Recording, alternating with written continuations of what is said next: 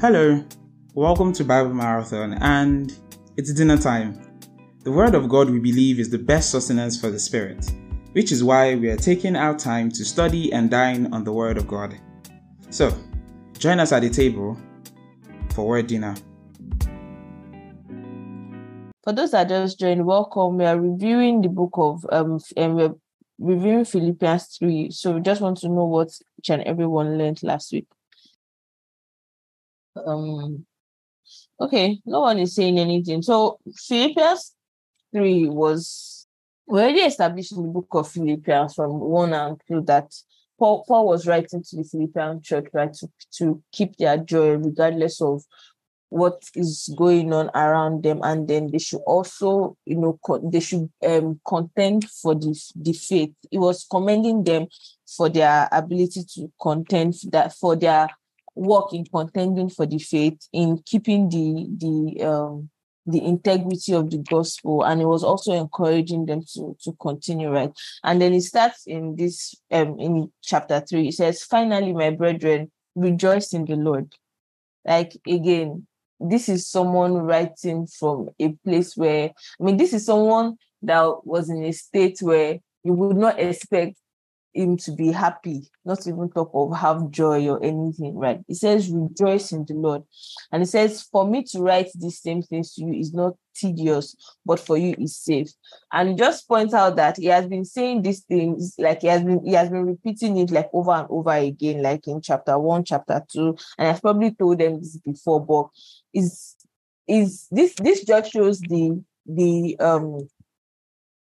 importance of emphasis, the importance of repetition, right? Is reminding them over and over again. So if he doesn't think it's too much if he has to constantly remind them to rejoice, because we live in a world where it is easy to forget these things as Christians. I remember one of my pastor's sermon where it was like it's easy to come to church, on Sunday, you're all hyped up, you're ready to go out there and take over the world, and then when you go out on Monday, you get choked by the cares of this world, right? By bills that are coming after you, your workplace is hell, the economy is bad and everything. So it's easy to forget all these things. But Paul is emphasizing it again. He's reminding them again, and he's saying for him to write this same thing, it's not tedious, but for them it's safe. So emphasis is very, very important, right? And then it continues in verse 2. It says, "Beware of dogs, beware of evil workers, beware of the mutilation." And I remember P explaining what dogs mean, like it was explaining why Paul used the term dog. Does anybody remember? I want to talk about it. Yes, do you want to say something? People that are going against the gospel of Jesus by positioning themselves as Gentiles. What he described dogs as. That's what P said, right? Yeah. So along that line. So you are someone who. So I remember when he first explained this, he used the example of when Jesus. When this Syrophoenician woman, but this woman, this non-Jewish woman, this Gentile woman that came to Jesus to heal a child, and then Jesus said something like, use the example of you not giving what belongs to the child to dogs, right? So why was that contrast dog used? Dog was used to point to people who were not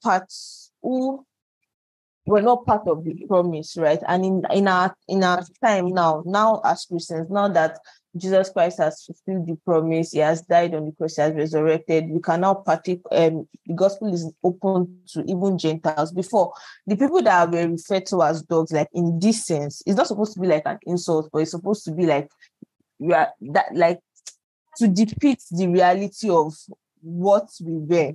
We're Gentiles, people not part of the promise. Now, it's not just you being Gentile, it's people that have alienated themselves from, how would I put it? People that have chosen to dissociate themselves from the gospel, right? From the message of the gospel, whether they were born Jews or they were Gentiles. right? So as long as you've dissociated yourself from that, from the gospel, those are the people that Paul was referring to as dogs. And in this particular context, if we read on, if in this particular context, seeing where it was writing from, it was talking specifically to Jewish people, Jews that are not preaching the gospel of Jesus. So Jews that are saying that, okay, even if you want, if for you to become a partaker of the promise, you still have to follow the law. And we know that that's not what the gospel is. The gospel is you're saved by grace alone through faith, not of works, lest any man should boast, right?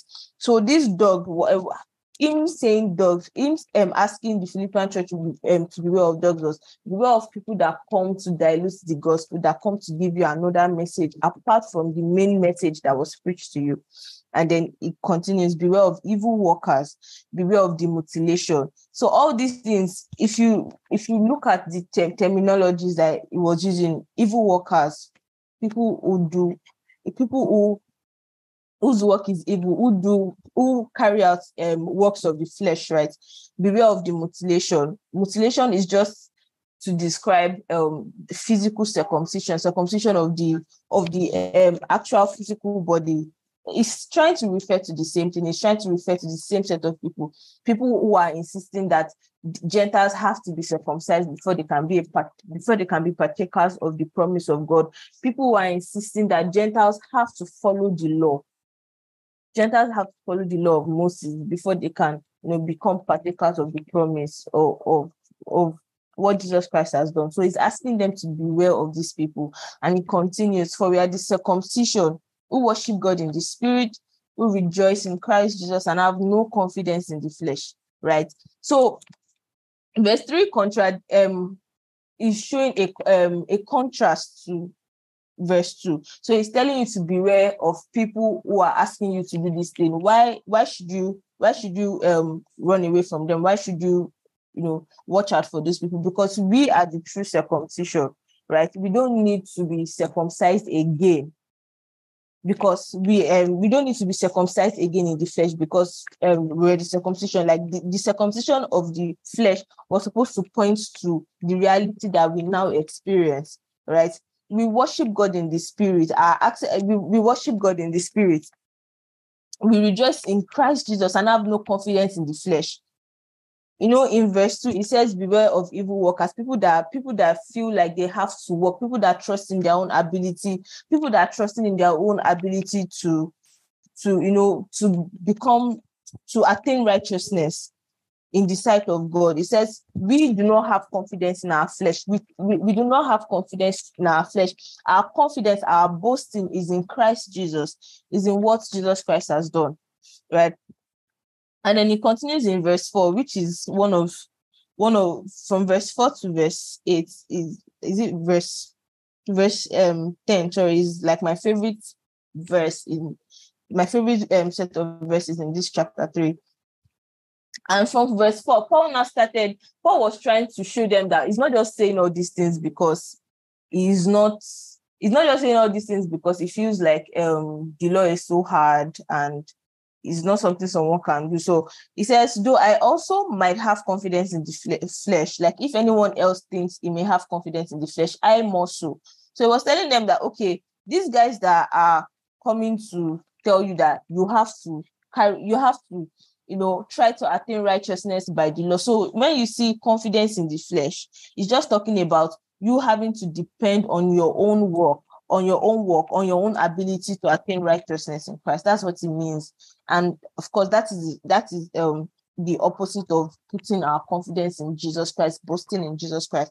I hope we all understand so far. I hope I'm not confusing anybody. Yes, we do. Thank you. Oh, okay. All right. So guys, please let's try to interact. So it now starts in from verse 4, laying out his credentials, right? Laying out his credentials. And I remember P explaining last week that anybody that now in the 21st century, we might not really understand what all these things mean, right? What does it mean to be circumcised? What's so special about being circumcised on the 8th day or being the stock of Israel?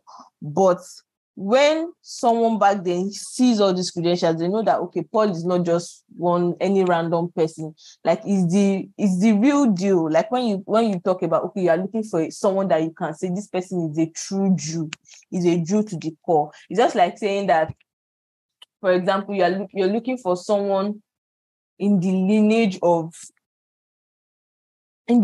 someone that you can, like, that is closely associated to, say, for example, the royal family, right? There are some people that you know that you just hear them. For example, someone can just come and say, "Oh, I'm British." Maybe the person got his citizenship by staying there for a couple of time, by naturalization. I think that's what they call it. When you stay there for a couple of time and then you become eligible to acquire citizenship, right? But then there are some people that they are like British. What is running in their vein is British blood. Like, if you trace their ancestors back, like, their ancestors were the one that founded the British nation, if you can call it like that. So that was kind of like what Paul was trying to do here. Said it was circumcised on the 8th day of the stock of Israel, of the tribe of Benjamin, a Hebrew of Hebrews. And I also remember that P.E. pointed out the fact that he points out that he's from the tribe of Benjamin is a huge deal. So if you remember, like, the promise of the Messiah, the promise of the Messiah from the Old Testament, one of the things that was said was that the Messiah was going to come from Judah, right? And if you know the story of Israel, the history of Israel, when Israel split from being, like, after the reign of Solomon, under the reign of the son of Solomon's son, the nation of Israel had to split into two. The southern parts, where the Messiah was supposed to come from, was Judah, consisted of the tribes of Judah and Benjamin, right? So Paul was kind of saying that, like, even like this stock of Israel, like, where the Messiah is supposed to come from, go, like, that's my own nation. I'm not just from any place in Israel, right? So he's saying a Hebrew of Hebrews, concerning the law, a Pharisee. And if you know Pharisees are the ones that are said to have the highest training, and they're said to be the strictest sect when it comes to Jewish law, right? So when it says concerning the law, I was blameless, like, concerning zeal, persecuting the church, concerning righteousness which is in the law, blameless. Meaning, if the law says don't do this, I don't do this. If I do this and this is what is required as sacrifice, sacrifice to atone for this sin, he has to do it. Like, every law that the law said, that the law gave, right? Everything that the law said, he did it. He tried as much as possible to follow through the law. But he now said in verse 7, he says, "But what things were gained to me, these I have counted loss for Christ. Yet indeed I also count all things lost for the excellence of the knowledge of Christ Jesus my Lord, for whom I have suffered the loss of all things, and count them as rubbish, that I may gain Christ." What was he trying to say here? It was just trying to say that all these things, like all these credentials that will be of great advantage to him. Just like I said, just think of someone in a country that you're trying to, say, in the US or UK. These are like the countries that their citizenship carries, like, I think, the highest weight in the world. Now, if you're a US citizen, UK citizen, like, if you have the citizenship of those countries, you're like, it is a huge deal, right? From worldview, is a huge deal, right? To the extent that a lot of people are paying money, they are trying their best, doing everything they can to gain citizenship in these countries, right? So he was listing his credentials. He was saying that when it comes to the law, I have standing, I can boast, right? When it comes to these seemingly works of the flesh, like, if I wanted to boast, I'm not saying that we should not boast. What he was trying to say is, he was not telling the church, the Philippians, not to boast, because he didn't have any ground to boast. He had ground to boast. He had reason to boast, but those things to him now, compared to what he has in Christ Jesus, compared to the value that he sees in Christ Jesus, right? All those things that seem like good advantage for him, he counts them as loss. He counts them as nothing, right? They don't want anything. They don't want anything compared to the value of knowing Jesus, compared to, just like he said in verse 8, he said, yes, indeed, I also count all these things loss for the excellence of the knowledge of Christ Jesus, my Lord, right? For whom I have suffered the loss of all things. So he was willing to suffer the loss of all. He was willing to lose whatever he felt he had, or whatever he felt was advantageous to him. He was willing to count them as rubbish so that he might gain Christ. And gain Christ here doesn't mean he's doing all these things so that Christ can accept him, right? So that he can, he's counting all these things as loss so that he can experience Christ. Let's try to read this in another translation. Maybe it will help us. Let me see. Let me try HCSB. Yeah, verse 8. So more than that, I consider everything to be a loss in view of the surpassing value of knowing Christ Jesus, my Lord. So can you see what the New King James Version translated as gaining Christ is translated knowing Christ Jesus, my Lord. So when you put those two things side by side, knowing Jesus Christ, experiencing Jesus Christ, it's a lot more valuable than all those other things. It says, because of him, I have suffered the loss of all things and consider them few, so that I may gain Christ and be found in him, not having a righteousness of my own from the law, but one that is true faith in Christ Jesus, the righteousness from God based on faith, right? So here again, Paul is contrasting between righteousness, his own righteousness from the law, and righteousness that is based on faith in Christ Jesus. And just like the contrast that he has been given since, the righteousness based on faith in Christ Jesus is worth more. It has surpassing value compared to the righteousness that you can gain from the law, right? And he continues, he says, my goal is to know him and the power of his resurrection and the fellowship of his suffering, being conformed to his death, assuming that I will somehow reach the resurrection from among the dead. So let me go back to New King James. I think I'm more comfortable with that. Yeah. Are you? Yeah, I'm free now. Yeah. Okay. Yeah, thank you, Vicky. Just to save time, so we can, continue. But I think that I continue sharing my screen. Or... Yes, please. Okay. Yeah, I think this review has been very helpful because some of us probably need that refresher. Can you hear me loud and clear? Yes. Okay, perfect. Okay, so let's jump to verse 17. Lord, I pray that as we just continue here, you help us see things clearly. Help us see things clearly. Help us see all that you would have us see. Our eyes are open. The eyes of revelation are open. In Jesus' name, amen. All right. So let's just read straight away and then we'll jump into the next chapter. By the way, so far, Paul has been establishing so many things, showing that he has nothing to boast about, even though he achieved so much. And at the end of the day, he wants to leave them with something, which is, hey, this is how you ought to live. And remember last time I talked about following his example, right? Following his example. Let's see if I can do that. Okay, so Paul was trying to get their minds to think on how they ought to live. And so he says, well, one thing you can do is follow my example. And I was establishing last time that following the example of Paul does not mean dressing like him, right? Do you remember that?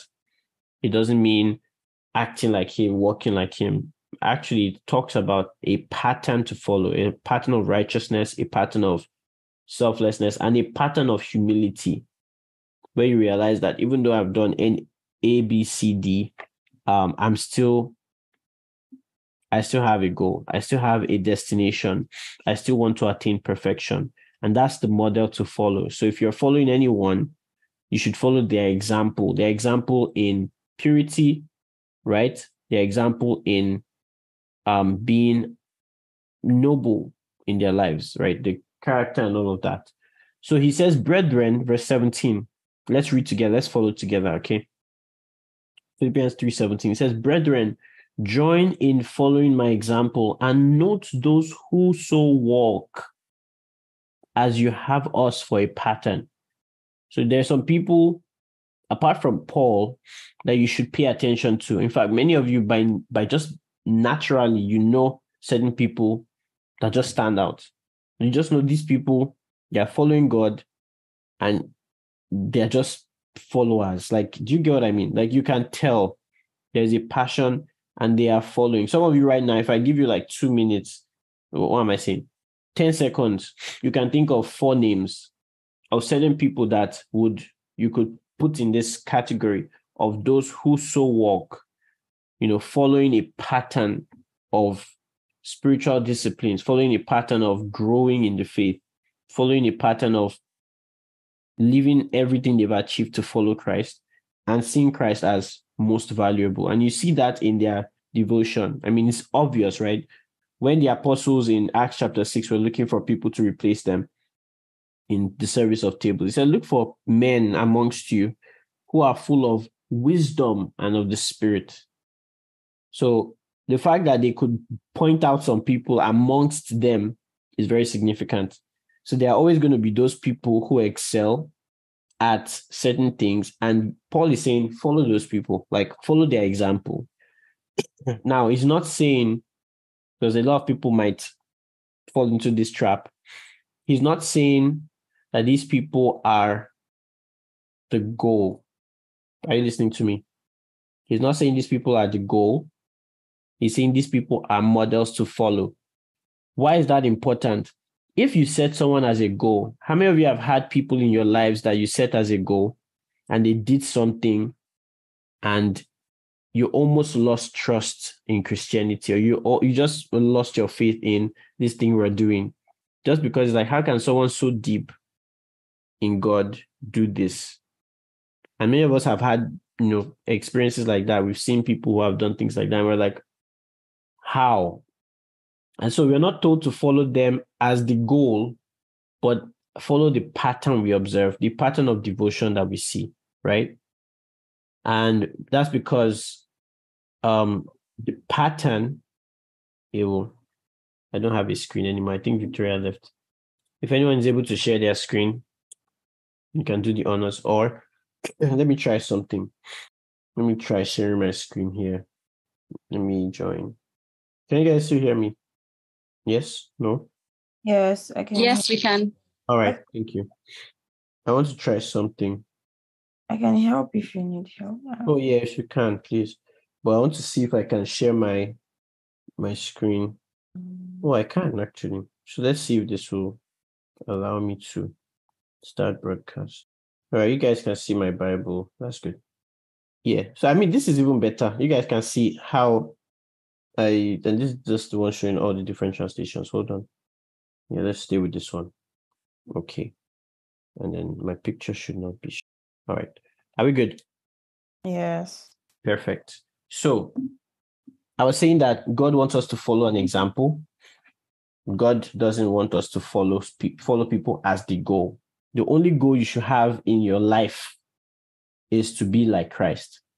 All right. To be Christ-like in every sense of that word, to experience his perfection, to experience the fullness of Christ.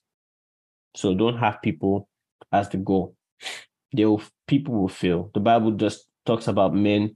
It says, talks about God and says, I'm not a God that can lie or repent. I'm not a man, right? And that's a picture of the unchanging nature of God and the variableness of man. And so why you should trust men, you have every right to and every reason to trust men and women. Don't base your don't base your entire faith on their own perfection. This is so important, and I'm emphasizing it again because I mean, how many times have we seen people who we've looked up to and they've failed, and then people leave the faith because of that? It just shows that their faith was in the wrong place. Christ is the one we are setting as the goal and the target, which is why Paul said, I look forward to the things that are before. I don't look at the things behind. I press on towards the mark of what? The high calling of God in Christ. Christ is the destination. All right. So look at what he says in verse 18, talking about the opposites of these people and people you should run from, basically. It says, for many walk, of whom I have told you often, right? Of whom I have told you often, and now tell you, even weeping, that they are the enemies of the cross of Christ. By the way, I don't know if I've ever taught you this. If you have the KJV and you see something like this, what does it mean? You can tell me. That they are this thing in italics. What does that mean? They added it. Yes, so it's added for the flow. It's not in the originals. All right. So it makes sense, but just be careful of that. So it says, I tell you, even weeping, the enemies of the cross of Christ. Talking about them. Can someone read verse 19? Whose end is destruction, whose God is their belly, and whose glory is in their shame, who mind earthly things. So look at these categories describing these people. The end of these people is destruction. He's describing the people we should not follow after. People who are not Christ-minded. People who are, not following Paul's example. And he describes them this way. Now, remember, following Paul's example means following Christ. That's the connection you need to see. So he says, whose end is destruction, whose God is their belly. What does that mean? What does whose God is their belly mean? And it's only Toyosi that seems to be talking. If anyone else can respond to that, would be great. Even if it's on the chat. Is it like they're driven by money? Right. That's exactly right. It's an appetite problem. So let me show you this. You see, whose God? Belly. So basically, he's just making the point that what instructs them is their appetite. Look at this. God, Theos, okay? And belly is koilia. But actually, it means many things. Amongst those things is appetite, which you can get from here. So, by the way, Thea's definition, I don't know if you have this in your own Bible app, but when you say belly, you're talking about, this is Esau. This is what I used to study. All right. Sorry. So this is describing the word, because the word has many uses. There's belly, there's womb, there's wombs. So how do we know which one is intended here? Where it says, whose God is here? Whose God is their belly? How do we know which one? We know by the context. So let's look at an example. Let's look at 1 Corinthians 6:13, for example. This one is literal, meat for the belly and belly for meat. So that's literal. But I believe this. Look at this is another context. By the way, you people know English, so this will make sense to you. Look at Romans 16:18. For they that are such serve not our Lord Jesus Christ, but their own what? Belly. Same word, koilia. And we know obviously in this context, it doesn't mean they are serving their stomach, right? You can't serve your stomach. You can't bow down to your stomach. It just means they are not serving God, but their own desires, their own appetites. So this is how you can know the correct context. Even the next verse follows it. It says, and by good words and fair speeches, deceive even the heart of the simple. So that is the context of belly here. It doesn't mean physical stomach. Many times it just has to do with appetite, and the context will help you with that. So let's go back to our normal reading. Is this helpful? Because I feel like I should be doing this style more often. So you guys see the process of Bible study. All right. So we've seen the first one. Whose God is their belly? So their appetite is what rules them. Whose glory is in their shame. Now, this is one complex one I want you guys to see. So whose glory, doxa, I believe. Yes. And then shame is aistrune. Sorry. All right. Sorry about that. I don't know, allergy season. Maybe it's more than that. You guys should help me research on this. Okay. Are we back? So shame has to do with disgrace. So don't think of shame as, shame on you necessarily. The context here just means something disgraceful. So something worth scorning.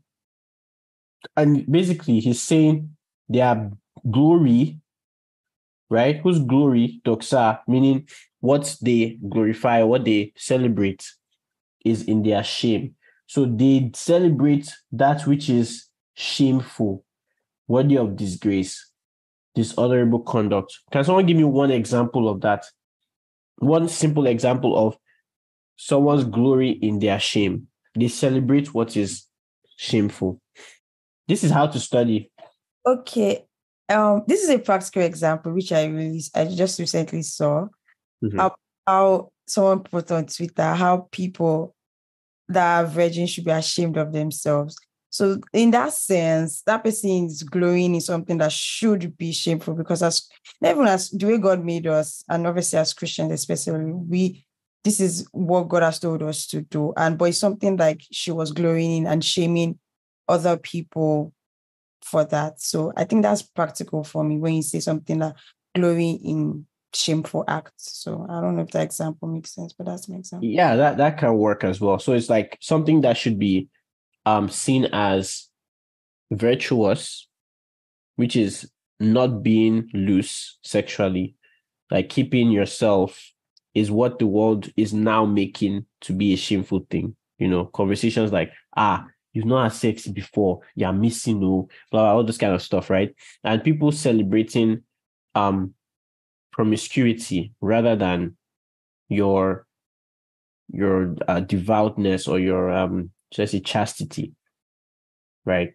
Exactly. Celebrating people who have made, how people will be up there posting Hush Puppy. You remember that season? Hush Puppy was posting all his cars, all his Gucci, everything. There's even a pastor recently. I watched a documentary of one pastor that everything he wore was like bling bling, black man like this, and he was duping people in his church. He was doing a lot of scams.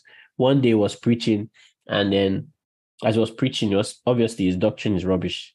He was preaching, and then some guys from the door were coming inside, and immediately he saw them. He just went flat on the floor.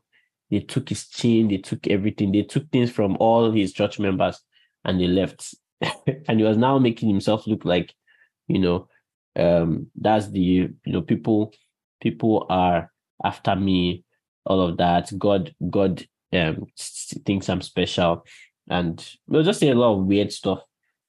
Anyway, you don't want to celebrate materialism in any way or form. So anyone who is pushing for materialism, or they find pride in just wearing certain clothing element, and they say they preach Christ, I don't know. It's suspicious at best, and destructive at worst, right? Because you're misleading people to think that walking with Christ or fellowshipping with Christ has some direct relationship with your prosperity, your financial prosperity. And what did Paul say about that?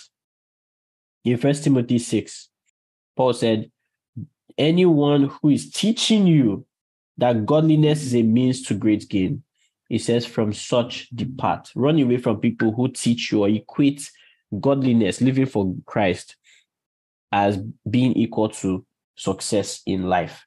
if you live for Christ, it's not guaranteed that you'll be rich. And so anyone who is communicating that either by actions, by their wealth, by what they put out there, you should be careful about those people. But I think one strong example for whose glory is in their shame is the whole pride movement, right?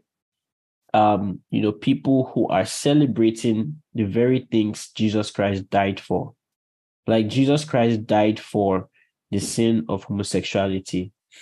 Jesus Christ died for everything around that, every form of sexual immorality, and the word for this is uncleanliness, right? We studied this in Galatians.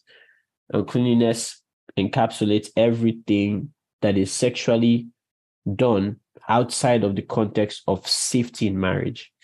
So whether it is whatever, pornography, sexual sales, or what they call that, sex slavery, prostitution, homosexuality, fornication, all those things are in the same bracket of uncleanliness, right? These are things God did not design for us to function. And science is catching up to God's word. Scientists, sociologists, all these people are investigating and realizing, oh, wow, cohabitation is not the right idea. People having sex before marriage is not God's idea. It doesn't work. Like, it doesn't make sense for a long-term, lasting, trustworthy relationship, right? There are a lot of things that they're coming to discover now. And you just realize God had said it several decades and centuries and millennia ago.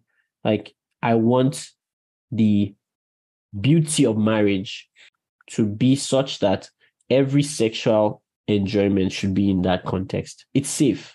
You can trust this person with your body. You trust they are not going to leave you tomorrow.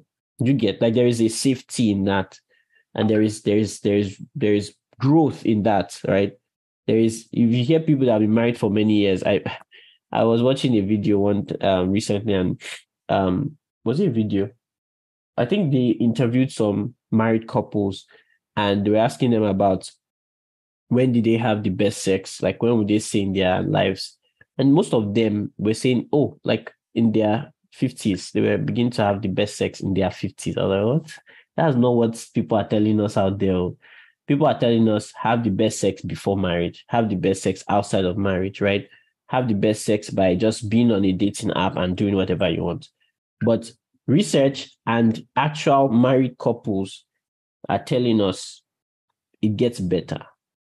So you can see that people who are glorying in shameful things have missed the point. Like, people putting their trust and their happiness and their joy, or they are promoting that conversation or that idea that you can do it your own way and get away with it. Nope.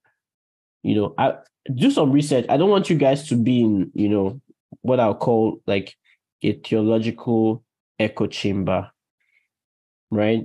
Like, you can many times just be in your own space and you're not seeing what is happening outside, right? You're not paying attention to the trends.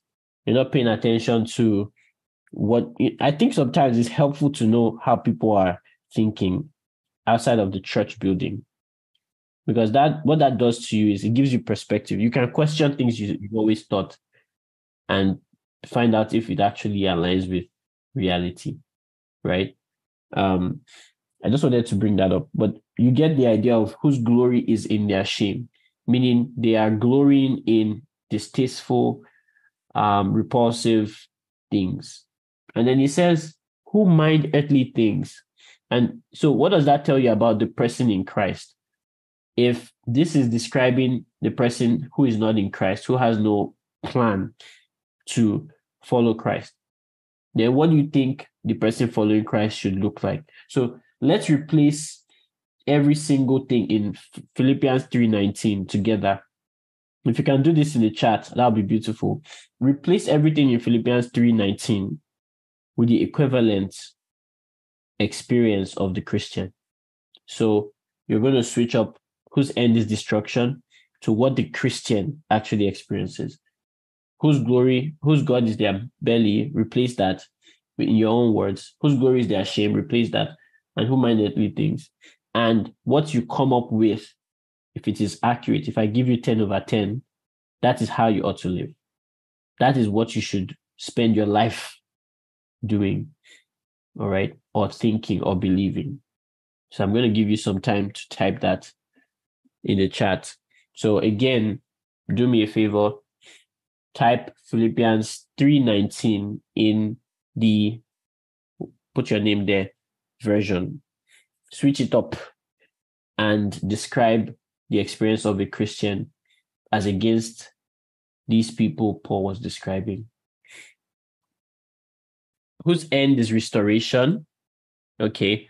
Whose God is Jesus? Nice. Whose glory is in Jesus? Okay. Who mind heavenly things? Nice. Okay. I would love you to refine that a little bit. So I see you tried. Refine it with actual words of Okay, good. Faith says, whose end is preservation. Exactly. So instead of being destroyed, they are being protected, right? That would be the exact opposite. Or you could say whose end is no end because they don't get destroyed, if that makes sense. Thank you. Yeah, Victoria got his too. So whose end is everlasting life. Remember, that's the experience of the Christian, yes? Right? All right. And I think, she also said an eternal life with God. I didn't see that part. I'm sorry. But she's also right. So both of you are right there. Who are led by the Spirit, who boast in Christ. Are you seeing the interesting thing here? What faith is actually doing is what Paul expects you to do. And I asked you to do this because you realize that Philippians 3:19 is the opposite of Philippians 3 from verse 3. So let's look at it again. You are the circumcision. What does that mean? You're protected. Remember what happened to Moses? Remember the story, right? He was almost killed, and his circumcision was what protected him. Do you remember that? So it was his identification with God through the ritual of circumcision that preserved him from death. What is the second thing he says? We worship God in the Spirit. And in contrast to Philippians 3:19, where it says, whose God is their belly, meaning they worship their appetite. We instead serve God with our spirit.